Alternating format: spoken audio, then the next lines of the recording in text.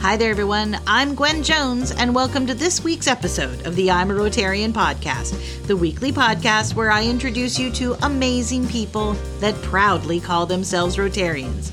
Well, this week, Tom Gump joins me on the show. Tom's a district governor. Tom lives next to a city that some of the most amazing and scary racial tensions of 2020 went on. And most important, Tom Gump is probably one of the number one membership leaders in all of Rotary. He gets in Rotary members. I mean, like crazy amounts of Rotary members. I don't know if it's pixie dust or great ideas or a combination of both. Whatever it is, Tom's going to tell us all about it. And the racial stuff, and being a district governor, and being one of the nicest guys I've ever had a chance to meet. So join me, won't you? Tom Gump is joining me for those questions on the I'm a Rotarian podcast. And as always, thank you so much for joining me. Welcome back to the podcast, everybody. I have another new friend. It seems to be a weekly thing I repeat, but by the end of my podcast, I always have new friends to tell you about. This one is Tom Gump. Not Forrest Gump, Tom Gump. He looks exactly like Tom Hanks. I'll show you a picture exactly. He is the district governor of 5950, which is Minneapolis, Minnesota. On a very cold day, he has decided to spend time warming up and being on a podcast. Tom Gump, thank you so much for joining me today. Well, Gwen, thank you so much for having me. And Rotary is all about friendships, and I've always loved to have a new friend, and I'm glad that we are friends now. Oh, yay. Thank you. And I do joke with your last name, but you got to admit, Gump, that's fabulous. The only thing that you may have that may beat you is that we just interviewed Joe Beveridge, who's the president of Russell Hampton. And so Gump is pretty cool, but Beveridge, I bet you, I don't know. It's hard to beat Joe Beveridge. He's a great guy. I actually met him before. He's a very nice man. Yeah. So Joe may have you beat on the names, but you are the district governor of 5950. How's everything in Minneapolis these days? Minneapolis, everything is going well. We actually had our district 5950 and 5960. We had Minneapolis number 9 and Minneapolis number 10 get together for their annual joint meeting. And I had to give a little state of the district. And so I did a little research, and everything is going pretty well in District 5950 right now. Just chilly. It is chilly. It's just chilly, but in the grand scheme of things, the chilly will change. So let's have fun with this podcast. Let's do some of those questions. Let's find out your story and have a little fun. And of course, all of my listeners know that the very first question is, what's your earliest recollection of Rotary? How did you first discover that wheel? I was first asked by my next door neighbor, who I work out with 3 times a week. And he asked me about 24 times over a period of several months. And I finally just said yes, just so he'd stop asking me. And Gwen, but this is very important, I think, for your listeners to know this, because once I went, I was hooked. And then when I ended up joining the club, I wouldn't take no for an answer. So I asked many of my friends, neighbors, colleagues, people from where I worship to join. So that actually was very important to my formation as a Rotarian, to realize that you can't give up when you're trying to bring new members in.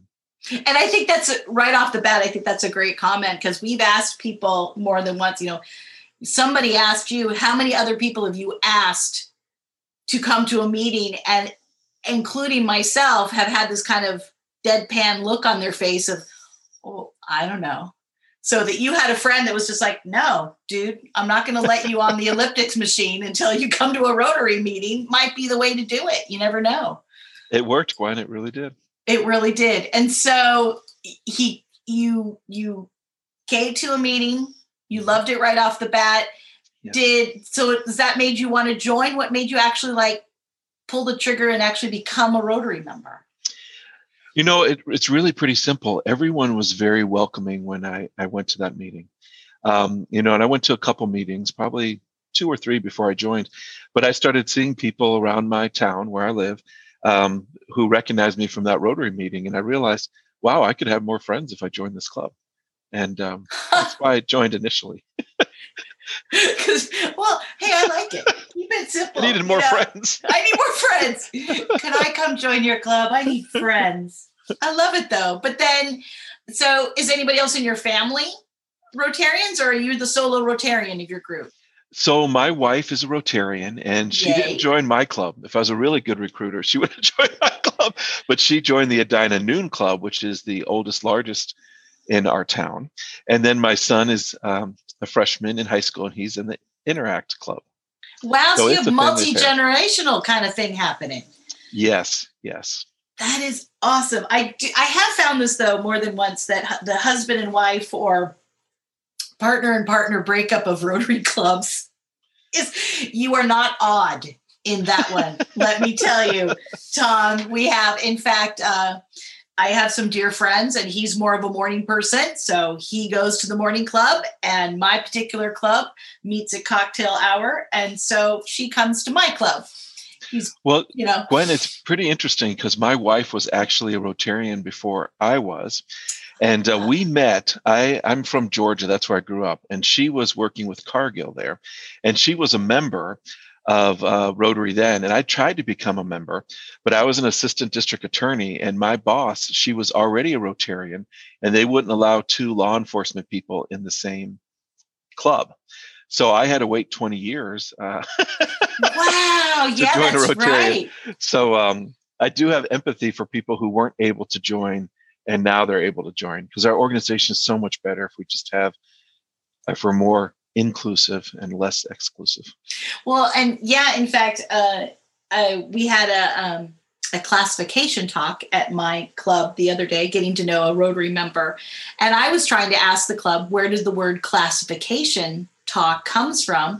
And it's an old Rotary word, meaning you could only have, in your case, you only had one law enforcement person. So you can't join Rotary because we can't have 2 or 3 or lawyers or janitors or real estate agents, or you could only have one in your club. I found that fascinating as an old rule. So now I have 20 years of energy I need to put forth now. Because I've been waiting 20 years to join Rotary. There you go. And you don't care how many attorneys are in your group. Is that what you're saying? I absolutely agree. We don't, our club, the year after I was president, we did away with classification talks. We now do 5 fun facts because we think it's more important to find out what they care about, what they think is important, than it is about their job. Because some people, their job's important, some don't want to talk about it. So we do the 5 fun facts, and it's pretty efficient, and we get to know each other better. Yeah, and I think that our classification talks have almost like the what you do is kind of the end. And oh, by the way, I was a banker, or oh, by the way, I was a such and such. And now it's like, these are my kids, this is my wife, this is my husband, we lived here, we lived there. So yeah, I think they're changing. Yep. So what has been so how many years, you said you've been in here, you've been waiting to be in Rotary for 20 years, but how many actual years have you been in Rotary? Well, since 2013, so I'm going on my 8th year. And you're already district governor. Look at you, Mr. Moving up the chain. So there's a job to be done. There's a job to be done, exactly. So then what does a Rotarian mean to you then after these 8 years? Oh, that's a good question. It means so many different things. But, the longer I'm in Rotary, the more I realize, Gwen, when it all comes down to it, it's the lifelong friendships that we make. It really is. I know we're people who are getting together to create change, but we like to do it with people who are our friends. And I've just been so fortunate to have so many friends from around the world. And the more I get involved in Rotary, the better person I am, because I'm spending time with good people. And I tell you, when I go to that weekly meeting, I feel like a better person because of the people that we're both hanging out with. So it makes the weekly meeting you look forward to. So out of all the meetings, especially Zoom meetings that we're doing these days, the Rotary one is not the, oh God, one more Zoom meeting. You actually look I love all my Rotary meetings every day, and I love making new friends. And it's surprising, just like you and I are connecting, how we could do that over Zoom. Yeah. I think President Holger's right. In every situation, there's opportunities. And I believe that we're all going to more Zoom meetings and meeting more friends this year than we ever had before. Because, of course, we'd go to the international convention, we'd go to zone institutes, Right. but now we can go to other people's conventions and other people's institutes, and we're meeting a lot more people. I think it's great. Yeah, I actually really agree with that. I mean, so what other groups have you clicked in now via Zoom? Have you been able to go hang out with? Actually, I've spoken to 10 different zones in the last 4 months. See, you would have never been able to do that. So here's the plus side of COVID, I guess, absolutely. Right? But now I have friends in South Africa, I have friends in Australia, friends all over. Actually, we connected through a friend in Hawaii. That is true. Mm-hmm. That is true. So, and yeah, I mean, I have to admit, especially in doing this podcast now for, a year and a half now, I think we get very focused on, this is just, Minneapolis. This is where I work from. This is my Rotary group. It gets very focused. I'm here on an island in the middle of the Puget Sound, and you can be very monotone. Mm-hmm. And one thing that's been great with Zoom is that all of a sudden you do realize there's over 1 million of us all over the place, and we're doing a lot of cool stuff of different, shapes, colors, religions, countries, origins, just.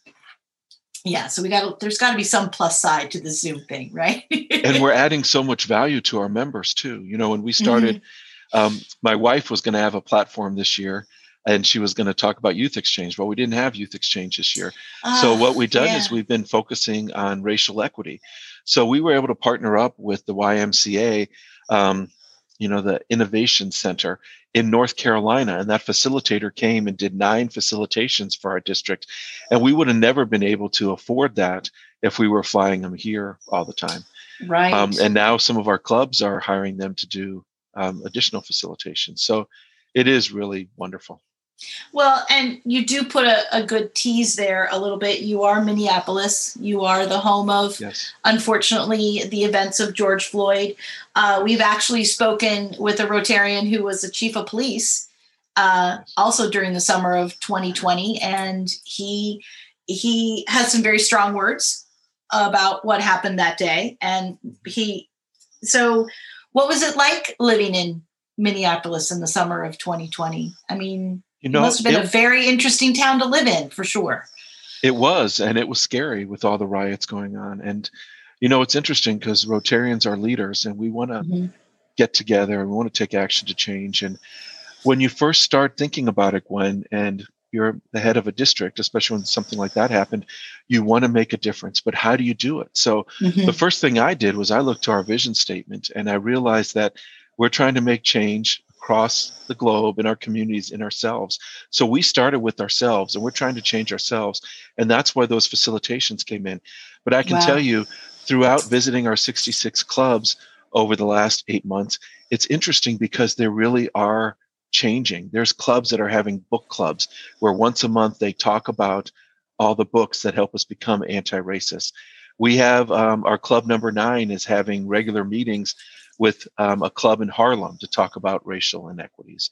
We have 9 of our clubs that we actually partnered up with businesses in downtown that were burnt down to the ground as part of those riots after George Floyd's murder. And now they're working together to rebuild those businesses. And it's the best thing that could happen for Rotary, because I tell you, my traditional club, I go on a Tuesday morning, go to a country club, have breakfast at 7 a.m. and it's great. And I have brought in lots of friends and they've joined.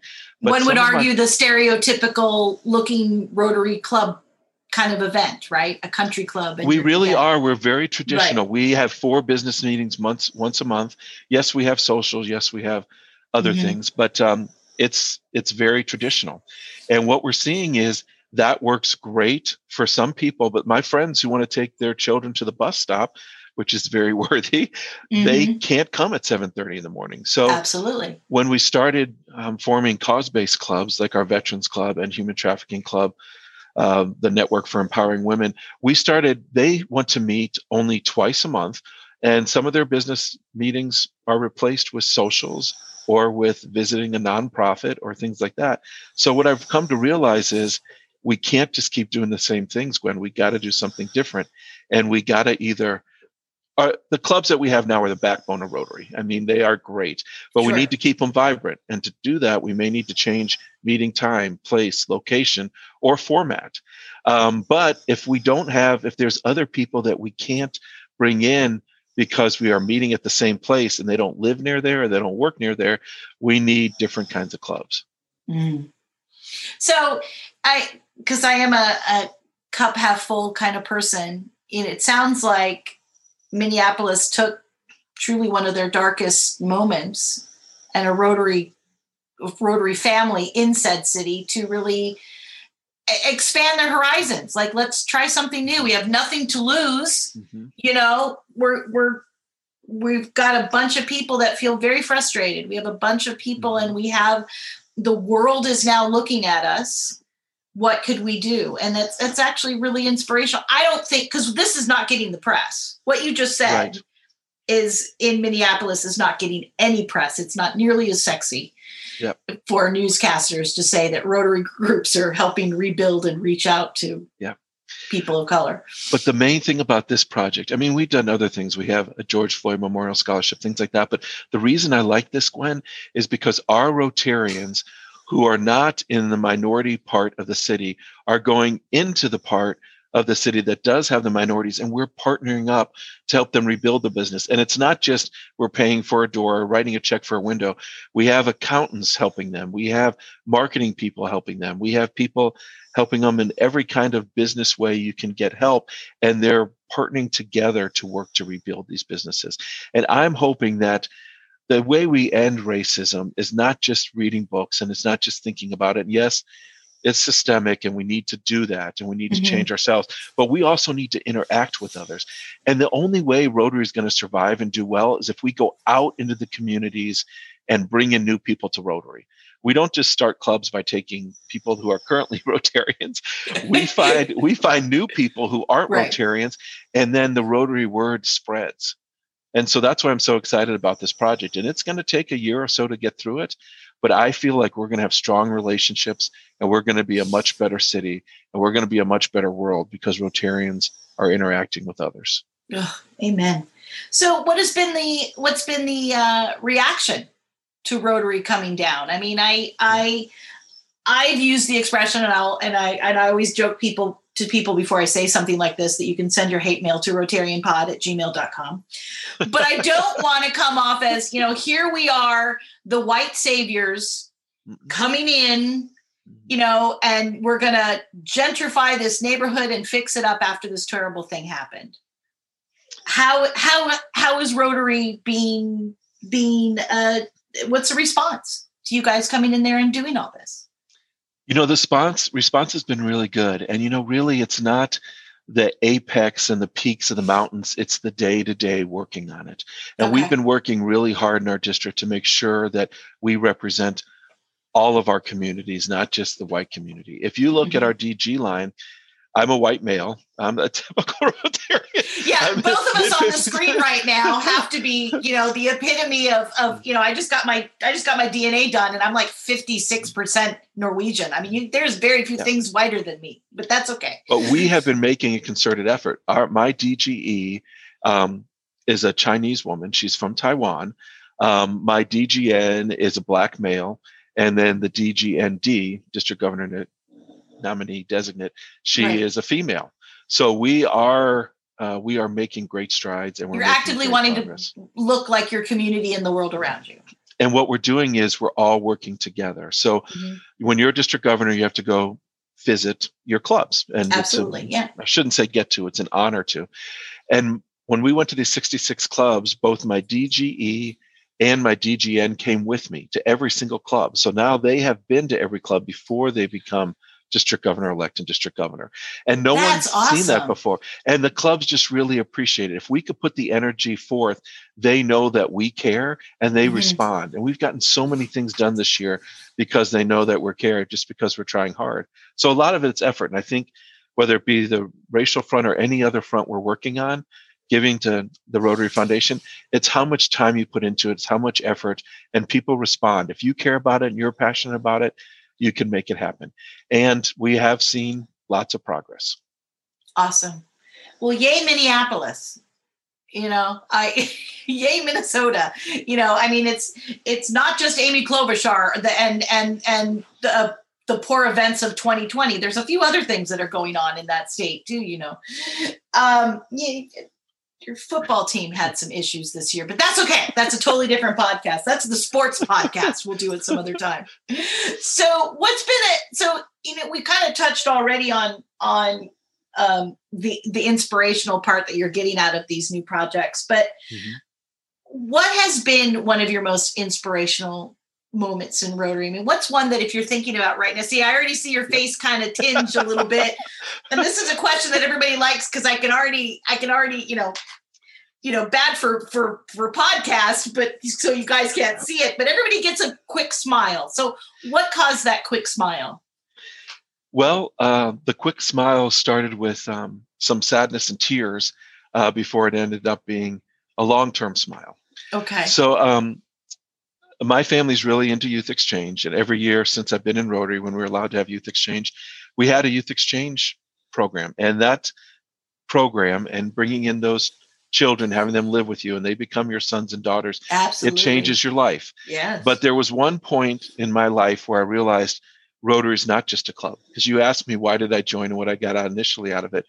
Well, what I get so much more than I put in. And people wonder how I can say that because I spend most of my time working on Rotary, which my wife, when she listens to this, will say, well, you need to go back to work. I know, really. And I am working, but I promise, honey.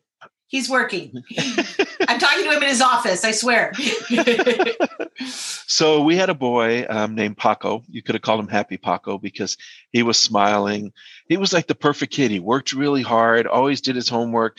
He was he was the best player on the soccer team and the town team because he's been playing in Spain his whole life on the professional team for his age. But so about 2 weeks into him living with us, I came downstairs and I just found him, Gwen, just sobbing uncontrollably, couldn't stop crying. So I called his mother, and his mother said, well, his dad had died. So I said, okay, well, Catherine, my wife, and I, with our son, we're going to get on a plane. We're going to bring Paco home. And she said, well, Paco's not to come home. He's going to stay with you in your house for the rest of the year, for the next 9 months. And I couldn't figure out why, but I said, well, can we please fly you here and bring, your younger son, Danny, who was younger than, he was 6 at the time. And then Anna, who was the younger daughter, was even younger than that. Paco was 16. So they flew here. And when she got here, she let us know that Paco's father had died via suicide. And it's just, and we're told by psychologists, that's the worst form of abandonment. When someone's given up as a baby, you could rationalize they were doing it for the best interest. But as a teenager, especially if you've left home for a year, you can, in your egocentric thinking, might think it was you that caused that. What did I do to cause? Yeah. So Rotary just came around us like no other club could have or would have. I mean, we had a memorial service at a church with over 200 people. I had a friend in the Eden Prairie AM Club here who experienced the same thing when he was a child. And Paco would tell him things like, I think I see my dad outside sometimes when I'm looking out my window at night, and things that Catherine and I couldn't relate to because we haven't experienced that. Right. So, and it's the little acts of kindness, like my friend in my club bringing his dog over because Paco missed his dog.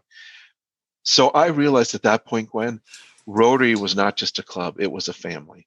So it puts a smile on my face to today. But of course, it was rough to begin with, but Rotary's special. It really is. Wow. How is Paco these days? He's doing wonderful. Absolutely. We keep in touch with all our kids, and we visit them regularly too.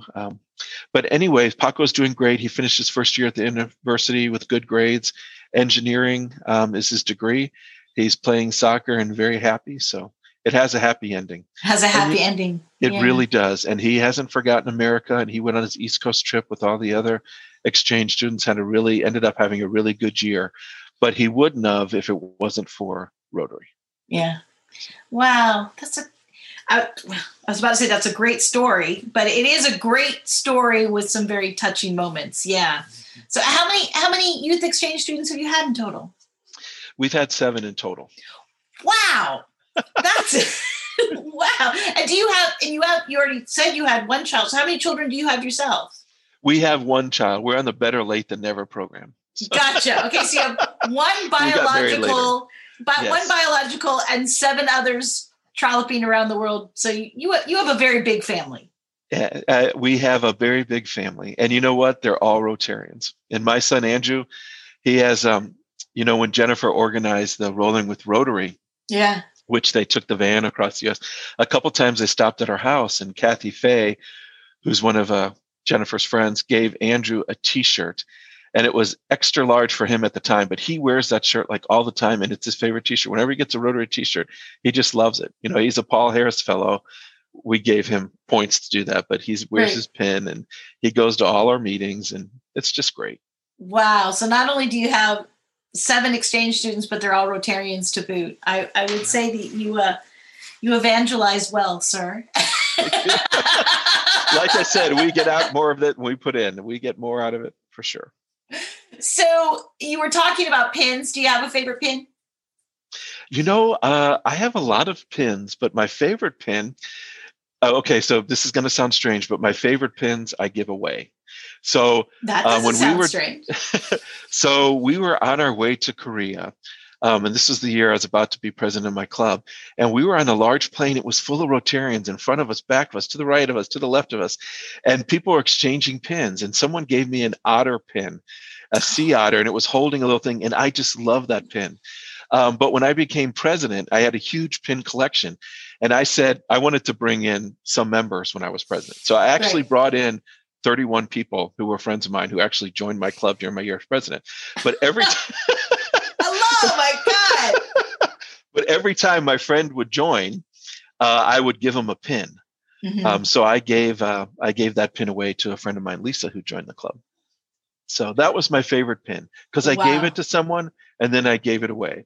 But I have a big lanyard with all my favorite pins on it, and people always think it's funny because I probably have a neck pain from wearing it. But I really love those little pins. Well, we had Ed Book on the podcast who is in charge of the Rotarian Pin Fellowship, and so by the time I got done with that, I found myself I am a new pin addictive person, and actually found a bag. See, I have a bag of the millennial pins from, this is so great for podcasts because no one can see it, but I'll have to send one of these. This is the pin from the convention from the millennium. That is beautiful. Awesome. Isn't that absolutely gorgeous? I'll put it up on Facebook. I promise everybody. I love it. So we will swap. I have a whole sack of them. I will get you one of my favorite pins and send it to you. Okay. All right. So let's get to one of the questions that everybody on the podcast knows and loves, and that's about the 4-way test. Yes. It is our motto. It is something we live by. It's something that some people have kind of said it's ingrained in my head. I don't think about it much at all. And others that find it, very rule of law kind of thing. Yes. And it's actually very interesting because you are a lawyer that I said that. So what does the 4-way test mean to you? How do you bring it into your life? Well, Gwen, I'm really glad you asked that question because recently, a couple months ago, I was asked to prepare to speak at an iRILA event in Kentucky. So they'll have 155 young people there who need to learn about ethics. So we have 4 people who have been assigned each of the 4-way tests. So we have, for example, Director Floyd Lancia is speaking about the 4th prong. Well, I was actually assigned the 3rd prong. So I've been thinking about this a lot. So I've been interviewing all kinds of Rotarians, kind of like what you do on your podcast, but unofficially, and asking them, what does the 4-way test mean to you? And I bet you're getting different answers every time because I know we do here. But they're all great. So I met a gentleman virtually named Rick Kite, who's a Rotarian ethics professor, and he's in Wisconsin. So he explained the 4-way test as being the ethical thinking we engage in for the truth, fairness, character, and consequences. And the 3rd prong, which I want to talk about because it means the most to me. It's funny how these things in life, how the timing is always right and seems to work right. Oh, sure. And I've just been thinking about this, and now you asked me. Now, who would have known? There you go. And luckily I'm preparing. It's not into April, but being the planner I am. So he said that the third prong of the 4-way test, building goodwill and better friendships, Correct. all about character. And character it's defined usually as the virtues and traits of a person who has a purposeful life. So honesty, generosity, kindness, wisdom, and courage. And all those things to me lead to purpose and lead to happiness.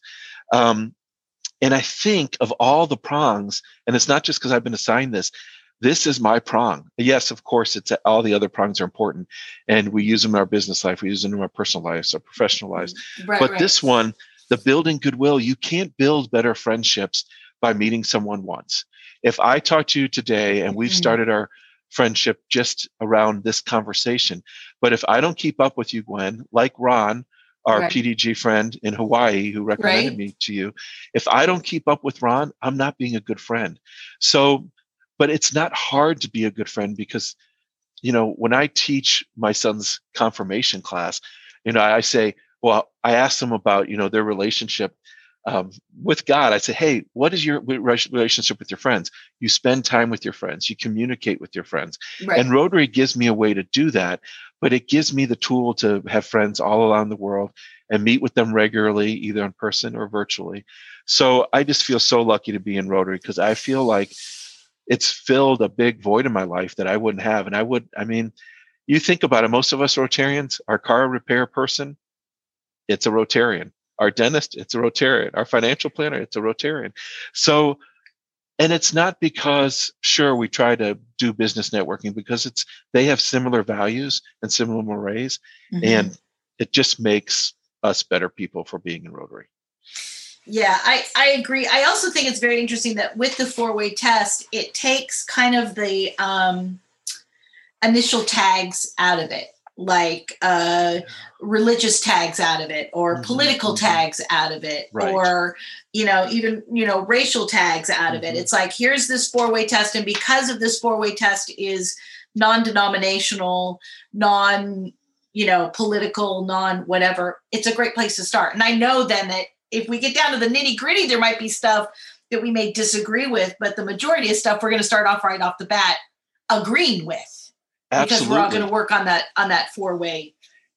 And isn't it great that we can be with people who are from different religions and different races and different beliefs?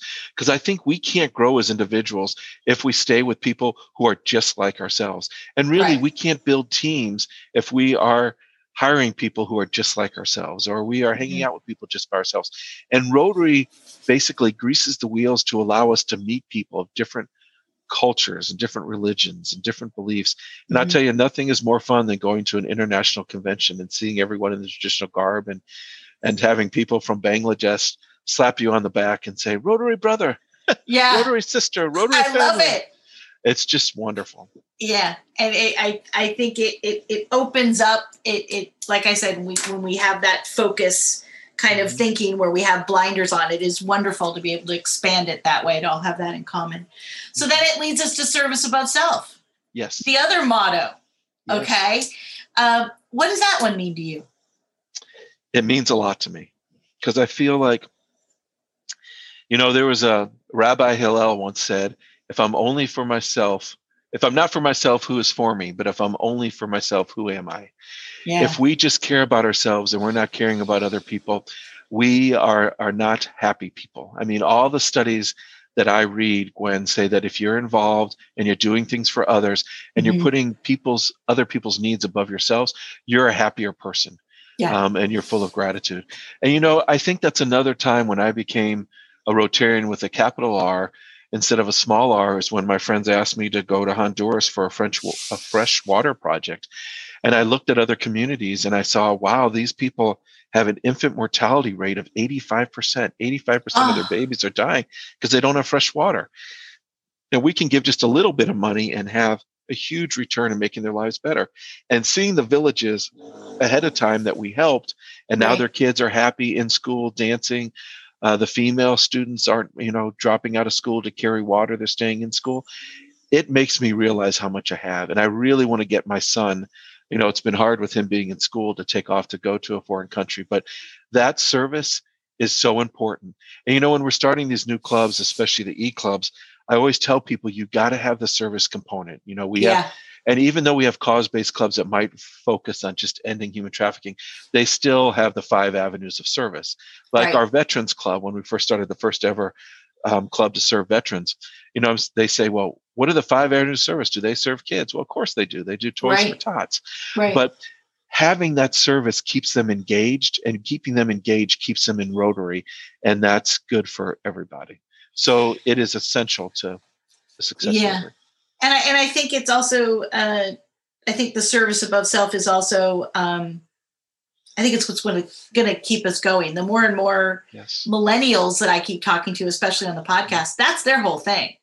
I mean, they really don't want to have lunch. They don't have time for it, or they don't really want to do the traditional type meetings. They want to be out there doing something. You're right, Gwen, but their service is a little bit different. Most of the millennials, like when I was told to grow up in service, I was told, go serve. So I joined my Rotary Club, and what do? We pick up trash along the highways. We rake people's yards. We make sandwiches. But the millennials want to have great impact in one area. And so that's why I'm so high on starting these clubs, because when we start the network for empowering women that we just chartered a month or so ago with 55 women, they're joining because they want to work on women's issues. Gotcha. So Rotary, the backbone of Rotary are the clubs we have, but to grow Rotary, we have to keep our current club strong, but we have to give different opportunities. When we chartered the End Human Trafficking Club, a couple of weeks after, there was a new member who was on virtually, and she was from Turkey. And I was like, oh, that's cool. That's a country we didn't have. I mean, we had people from all over the world, but we didn't have Turkey.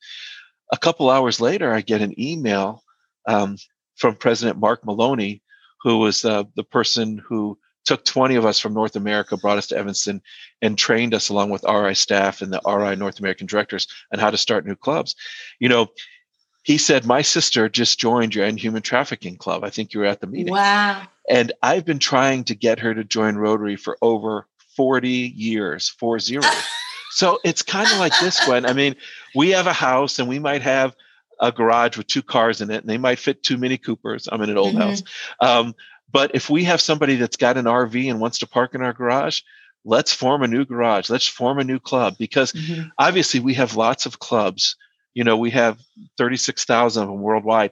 But if there is a club that doesn't fit someone, let's start a club for them so they can serve Rotary. Because I've gotten so much from Rotary. I want everyone to be able to join so they can get so much out of it like I have. Well, and I'm sure if you've heard of Brian Rush, and he has the group of Global Impact, and we had him on the show a couple weeks ago, and his whole thing was, I couldn't find a traditional group I liked, so I made an international group, and I popped in on one of his weekly meetings, and there was somebody there from New York, and there was somebody there from France, and there was somebody there from a country in Africa, and there was and that was their group. That was their weekly meeting, was an absolute international. So is this the future, just making these kind of tailored Rotary clubs? It's part of the future. And Brian is just a great guy, and his club is just wonderful. And he motivated us to start Global Horizons, which is a club that we are in formation right now starting. But I do think it's a way, like you said, people want different formats. And if it's meeting virtually, I think, yes, it's part of our future. And I think we can do it. And like President Holger says, Rotary opens opportunities. There's a lot of blessings that came out of this pandemic, and these virtual meetings is one of them. Your podcast is a blessing that came out of this. Oh, I think we can have more virtual clubs. I mean, we're starting clubs right now. In my district, in addition to the one I just started, we're starting 3 international Rotaract clubs that are virtual. One to serve autism, one to serve peace, and one to serve the environment. And I mean, these clubs, they're going to be forming, and they have enough members to form now, but they want to be to have 20 or 25 to make sure they don't go away. We couldn't have done that without the pandemic, probably, because we wouldn't have just been thinking about it and trying it. You wouldn't have been thinking of it as a virtual experience. You would have thought of it as a physical experience, like meeting someplace. Right. Now, I still think people in those clubs need to do projects in their area and real life service in those areas. But those clubs, in our district last year, we formed a few new clubs. And And it ended up in our paired zone of 23 districts. It's no coincidence that we not only had the largest membership growth, but we also had the most number of new clubs. Now, I'm not saying we don't need our current clubs, because we really need our current clubs. Mm-hmm. But what we're seeing this year is the clubs we started last year are actually growing.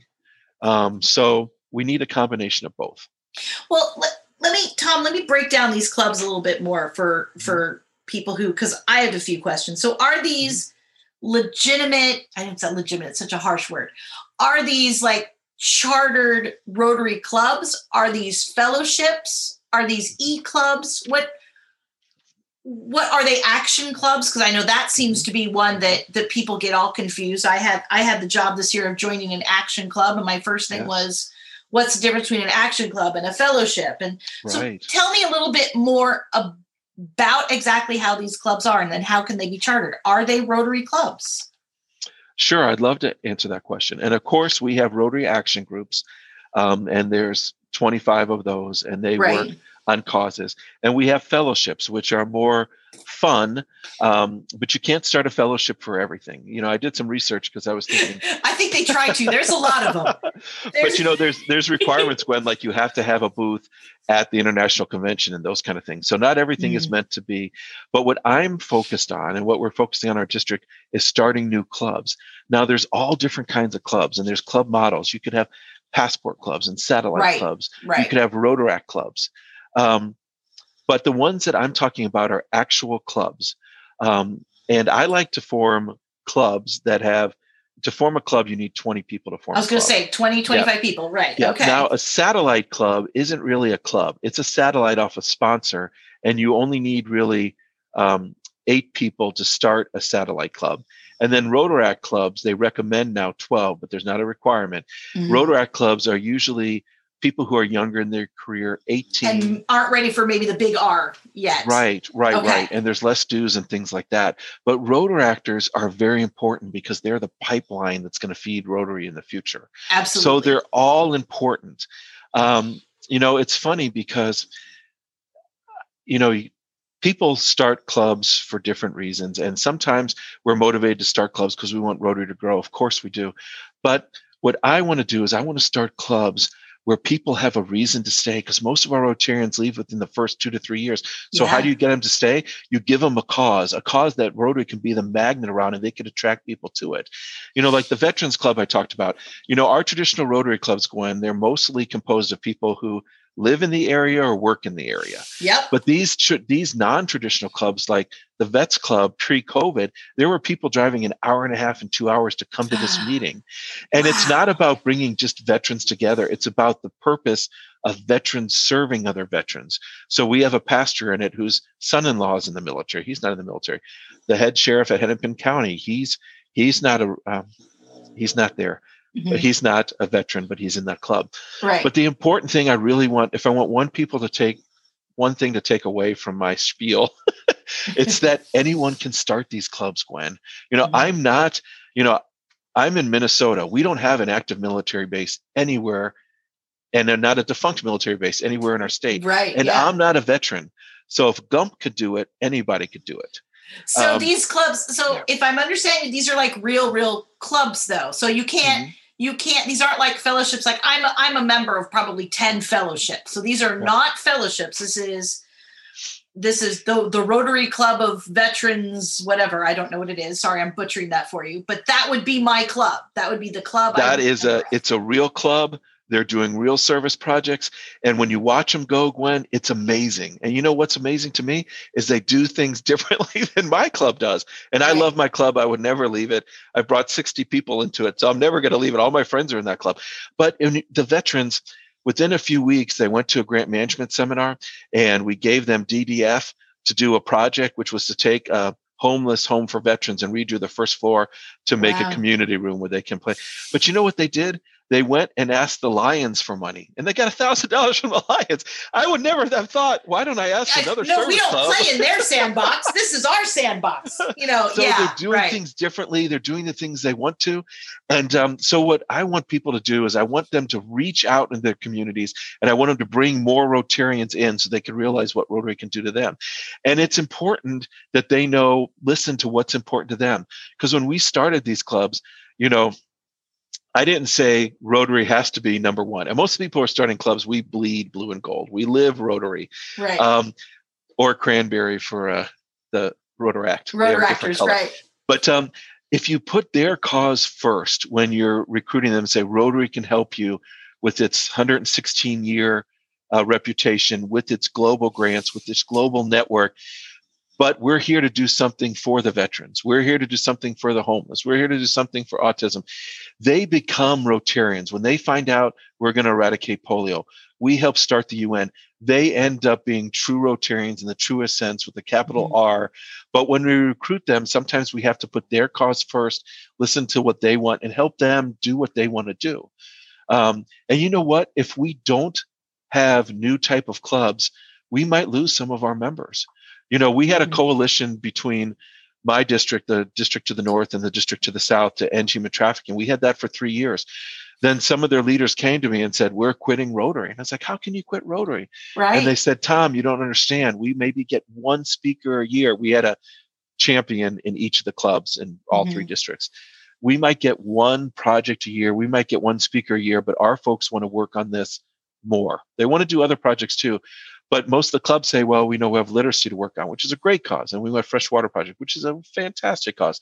But we want to focus on this one cause. Okay, start your own club. Oh, we can't do that. It's hard. It's not hard. There's 5 pieces of paper, and one of them you don't really have to follow because it's a form. You just put your name on it and send it in.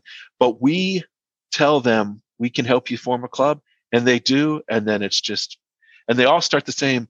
If they come from a Rotary club, they say, well, I can't leave my own club. I said, you don't need to leave your own club. We don't want you to leave your own club. We want to have more partners to do more things. But it's not that hard to do. And that's what I want people to know about. And if I had to think of 3 things you need to do to start a new club, I would say get a cause and it doesn't matter if it's a Rotaract club or a satellite club off of a regular club, you have a cause that brings people in and keeps them to stay until they get those lifelong friendships. 2, I would have partnerships. I would go out to other groups who are doing including the Lions. Go out to everyone. Because you know what? I think everyone should be a Rotarian. Because if they want to be, if they have the same morals we do. They can be bilingual. You can be a Lion and a Rotary. There is no absolutely. And I have a friend who is both. There you go. And then I would involve young people because they have a lot of energy and they have a lot of passion. So if I had to come up with a holy trinity of membership, that's what I would say. Wow. I am a huge historian, so I'll be the devil's advocate for a moment. Please. Is making clubs like this. We already have very few clubs that have sergeant of arms anymore. Clubs nowadays are getting less and less from paying fines. I know our club doesn't do the fines anymore. We are with doing these type of hybrid clubs like these and these new kind of clubs like this. Are we losing the tradition of Rotary? And is that not necessarily a bad thing? Is that I heard President Holger speak on Tuesday, or maybe it was Wednesday, but he was saying that very few organizations can last for 116 years. It was the 23rd because it was our anniversary. Yeah. But in order to do that, we need to adapt. We have a strategic plan that has 4 action steps in it. And one of those action steps is adapt. If we don't adapt, Gwen, we're not going to survive. We're going to die. The whole Darwin now, thing. If we want our traditions to stay alive, we have to be more flexible. We have to be more creative. And that's what the council legislation in 2019 did. It made it more flexible. And by bringing in Rotaractors, we're more flexible. That flexibility will allow us to be more inclusive. And if we're more inclusive, I would always tell my club when I was president, if we bring in more people, we'll have more hands to do more service. We'll have more people spreading the word about our good club. We'll have more people money giving TRF. when I was president, we not only grew more than we ever did before, we actually had more. We had more people become Paul Harris Fellows, 16 people, and we had more Wow. money for our foundation. I mean, we just knocked it out of the park in every area because we just had more people working on it. We need the same with Rotary. If we think that we can keep on, we're declining in membership in North America, Gwen. I hate to Yep, be. absolutely. It's brutal if you look at the numbers. We broke 2 records in Rotary last year. We brought in more members than we ever did, over 150,000, more than we ever did in our 116-year history. But we also lost more members, and we lost more members than we brought in. And it's not all over the world, but North America, Great Britain, some of the older established countries, we're losing people. Which takes me back to that question. Is it because we're just so stuck in our old traditional ways, and there's some people who want to hold on to those old ways until they're white knuckling it? I think we could white knuckle it and we can grow at the same time. My theme for my district conference, we're building a peace forest. And the tagline we came up with is, we're rooted in service, but we're growing in new ways. It's like a tree, right? The roots and the leaves. Nice. We have our old, and I have some of my best friends, our older PDGs, who like their club the way it is. And they'll tell me, Tom, I don't care if we lose new members. We're still having impact. North America is still giving more to the foundation. And I'm trying to say, his name will be named. I won't say his name, but I'm telling him, you can do this. Now, his wife, he said, my wife only joined a traditional club. She's actually joining our Global Horizons Club, which is a non-traditional club that's forming right now. We got about 25 people. We're going to wait till we get about 30 before we charter. But she's joining that club because she's really into youth exchange. She was on our district board as, the youth exchange district board member. But she loves it because it's kind of modeled the same way Brian's is. We have people who are former GSE, where they would go on a global study exchange. We have former Rotex. We have a Peace Fellow person. We have a person who's an honorary member because she's actually a current Peace Fellow and she has to get through the program before she joins. We have all these people who love to travel and do service. She wants to be a part of that club. So we have to have a club for everybody, but we keep our traditional clubs. We grow them. We make them vibrant. Yes, I think we need to tweak maybe meeting place format. But the thing is, Gwen, changing a club that's been around for 100 years is difficult because you have to change a culture. And to change a culture, you have to change people. And changing people is not easy. No. So why not keep that club?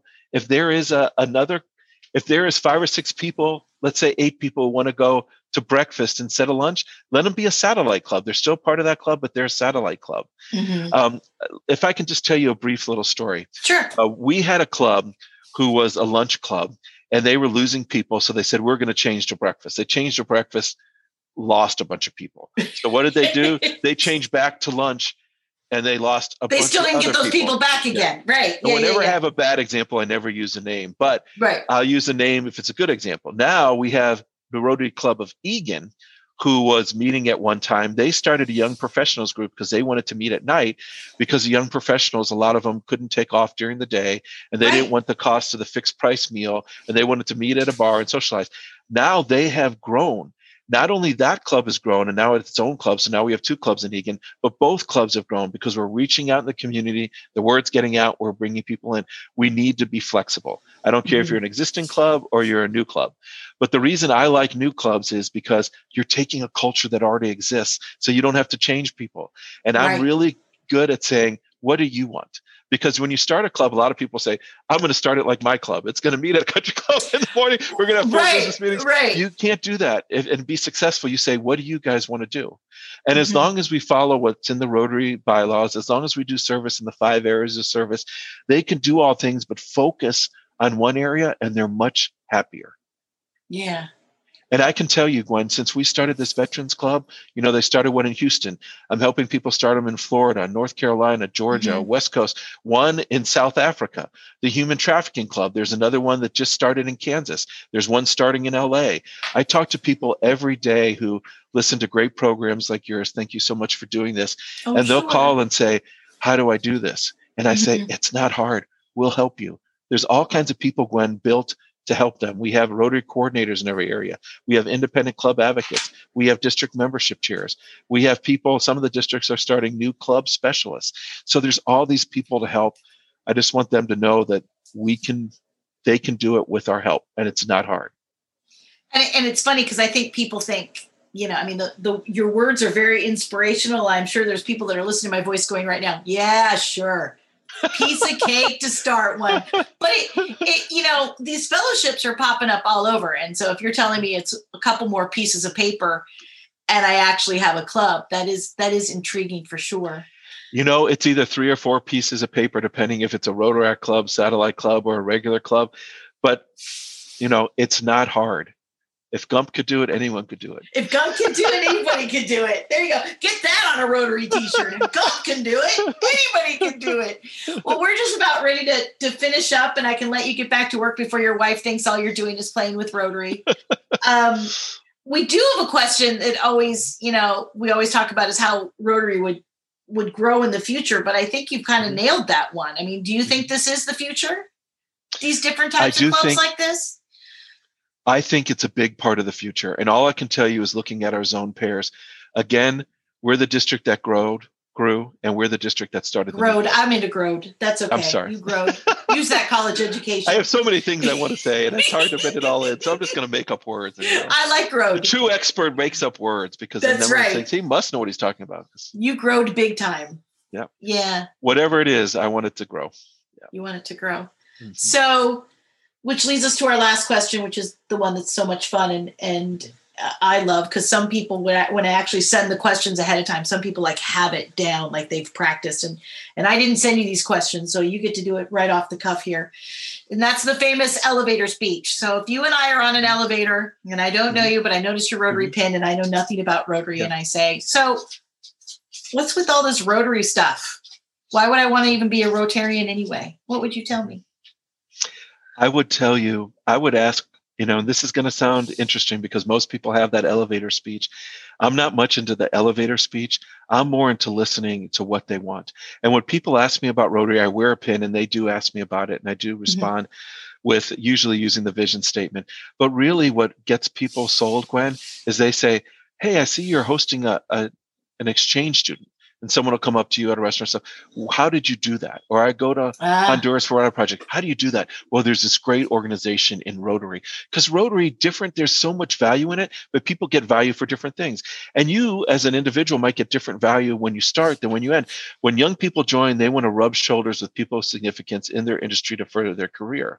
Right. But, and we've done surveys in our district where we ask all 3,500 people, why did you join Rotary? Why did you join Rotary? Right. Yeah. Then why did you stay in Rotary? And sometimes that answer is very different. You might join for networking, but you might stay for the service. But when it all comes down to it, when it's all said and done, and the more I'm in Rotary, it's those lifelong friendships that I wouldn't have met these people. I mean, my DG classmate, in Africa, we're doing projects with her. My club is doing club grants. We're doing district project grants. We're doing global grants with her. I would have never met her but for Rotary. So I'm just so thankful to Rotary. And no matter how much I could work for the rest of my life trying to do good things for Rotary, I'd never be able to repay the organization back for what it's given me. Well, you can't get much a better ending than that. Tom, thank you so much for joining me on the podcast. This was such a joy. I feel that Minneapolis District 5950 is in very good hands, and I have to openly agree with you. I think that Zoom, as much as we all had to be under a lockdown to get Zoom etiquette and to get the Zoom knowledge that we have, I think in our case with Rotary, it may have just been a blessing in disguise that, might even save our clubs, that now we can meet this way. It was such a joy. And I have a new friend in Minneapolis. When I'm able to get out of my house, I will definitely have to come in the spring or summer. We cannot wait to have spring or summer. You do have a friend in us, and we can't wait for you to come visit. Thank you so much, Tom. Truly my pleasure. Thank you. I'm packing my bags right now, and off to Minneapolis I will go. Thank you so much, Tom, for being a part of the podcast today. So what do you guys think? Was it pixie dust? Does he really have some amazing ideas? Is Zoom with us to stay? And is that not necessarily a bad thing?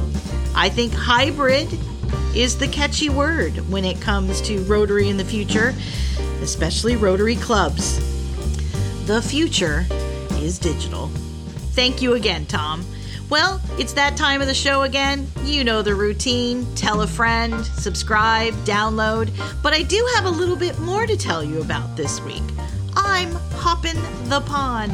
That's it. I have a radio show as well as a podcast. Rotary Radio UK has added me to their lineup. That's right. I play music, I tell amazing Rotary stories, and I have a lot of fun. So check them out, won't you? Rotary Radio UK. I'm the only American with my funny accent. Check me out Wednesday nights, 8 o'clock if you're in the UK. I think it's 3 o'clock if you're on the East Coast, and 12 noon if you're here Pacific. Rotary Radio UK. The name of the show is Greetings from America. Join me, won't you? Until next week, have a wonderful week. Take care of yourself and the world around you, and we'll hear you next time on the I'm a Rotarian podcast. Thanks again, everybody.